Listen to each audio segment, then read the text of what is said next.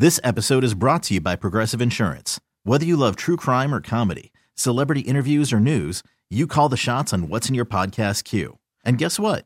Now you can call them on your auto insurance too with the Name Your Price tool from Progressive. It works just the way it sounds.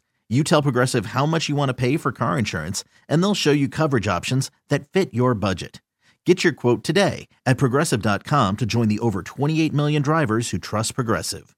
Progressive Casualty Insurance Company and Affiliates. Price and coverage match limited by state law. TuneIn is the audio platform with something for everyone. News. In order to secure convictions in a court of law, it is essential that we conclusively. Sports. Got clock at 4. Doncic. The step back 3. You bet. Music. You set my world on fire. Yes, and even podcasts. Whatever you love, hear it right here on TuneIn. Go to TuneIn.com or download the TuneIn app to start listening. Now, the men's room wants to know, who sucks less? Hey, time for Who Sucks Less. Stephen Thrill, you bring us 3 stories from the news each and every week. They all suck. It is up to you to determine, out of these 3 stories, which one sucks the least. Now, if you happen to follow KISW on Facebook, Twitter, Instagram, all that jazz, the debate's already underway on Who Sucks Less. Yeah, all that jazz, baby. So all 3 stories, man, it's about bad people making money off of other people. Let's just get it started. A self-styled gold digger. This is what she admits to. She calls herself an honest gold digger. Not making that up. She targeted a lonely divorcee on a dating site, convinced him to marry her so she could pocket his life savings. Well, she's finally been jailed. 59-year-old Lisa Elliott persuaded her victim, who had MS, and needed a walking frame to get around, to pack up his life and move 350 miles to be with her. This is over in England. So within months of the wedding, that was back in February. Right, so in England, that's a massive move. Right. That's right. That would be like moving from Chicago to Miami. Yeah. Right. So within months of the wedding, that was back in February 2017, Lisa had rendered the man, then in his mid-60s, virtually penniless for the first time in his life. The recovered alcoholic was also driven back to drink by Elliott's controlling behavior and only discovered how much she had taken from him after finding the strength to leave months later. Now, tragically, he died in 2021 without seeing her brought to justice for the betrayal. But his daughter revealed in court how her once vivacious, fascinating, generous, and inspiring dad had grown increasingly vulnerable due to his medical condition. Quote, he was left with almost nothing. He had nowhere to stay, 0 options, 0 finance, 0 dignity, and for the first time ever in his life, he had significant debt. He was a shell of his former self when he died. Anyway, the judge in the case, Judge Robert Sprague, he jailed this woman for 2 years and 3 months. And the prosecutor in the case told the court that during the relationship, the man's family grew so concerned about his treatment that they actually contacted the police. But the prosecutor said that even though that Elliott knew she was under suspicion, she then enlisted the help of a male friend to activate 2 of the victim's credit cards by posing as him over the phone. Well, by then, she'd used her unsuspecting husband's identity to purchase gold coins, used his credit card and debit cards to buy treats for herself from Amazon, plus also Marks & Spencer's, and transferred thousands of dollars of cash into her own bank account. The good news is she did just get 2 years in prison for it, but he died before he got to see it coming, and by the time he died, he knew what was going on. We continue. A couple preyed on a very vulnerable man and drained his bank account of about $84,000. They secretly worked together to, quote, enrich themselves at his expense after winning his trust, and then they spent his money on a trip to Australia and a car. Now, the unsuspecting man, he suffered from Alzheimer's disease, and he was not mentally well enough to manage his own money, so he trusted his carers to help him out. The thing is, the woman that was involved in this little scheme here, she actually did that for a living and was not necessarily bilking people out of their money. But one old lady that she was taking care of was friends with this guy who has Alzheimer's. And so they would visit him often.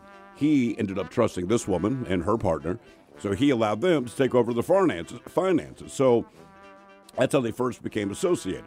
But this guy, because he had Alzheimer's, he'd often forget things, including his wallet, bank cards, bus passes.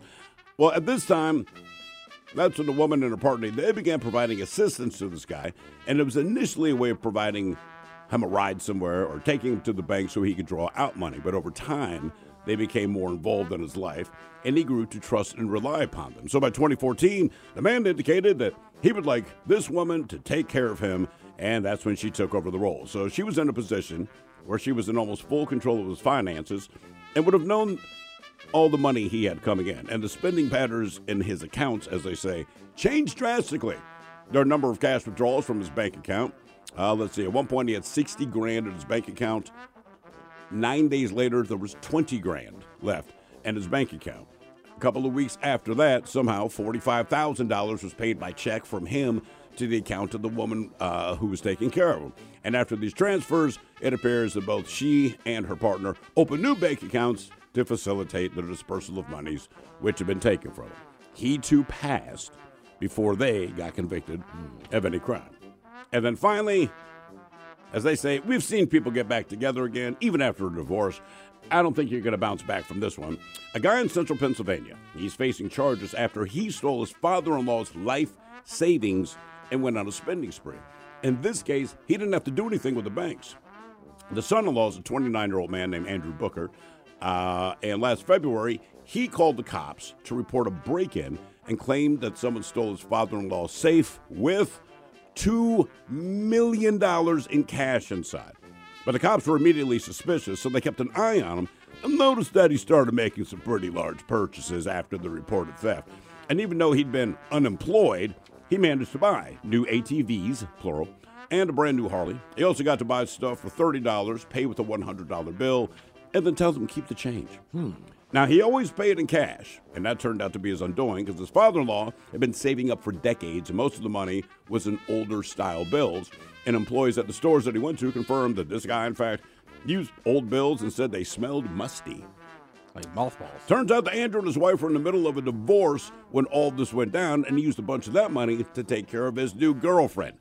He did get arrested for theft and a bunch of other charges. His new girlfriend, she also got arrested because it turned out she knew where the money was coming from. But thankfully, it sounds like the police will be able to recover most of it. But in under a year, he blew through at least $140,000. Okay. All right. Well, he still had $2 million, so he still got some money. It's not the worst thing, and he got busted, and he was able to return most of it. Because I was going to say that sucks the most. I don't know that you return it as much as we're going to take this from you and give it back. Correct. I think the woman who targeted that old guy, who was a very happy old man, just that honest gold digger. Yeah. First story. Yes. I think that sucks the most because his health declined after all this. He went back to drinking. He went back to, they were worried about, was he being well taken care of? Was he being abused? Yeah, even the family got a sense like there's something. I think that one, just based on all of that. I think that one sucks the most. Yeah, because they said an early death. They said he was happy. No, I know, but also, look, the guy's dead. I'm not talking trash, but, he chose to marry her. And like Thrill was saying, people sound like the family and stuff were like, you shouldn't do this. You don't do this. Yeah. That's why I was actually going to say I thought that one sucked the least. The gold digger lady? Yeah, it's awful. Sure. But it seemed like, I don't know, in the end, he still chose to marry her. He did. He did. Yeah. I mean, the one lady has Alzheimer's, so she doesn't really know what's going on.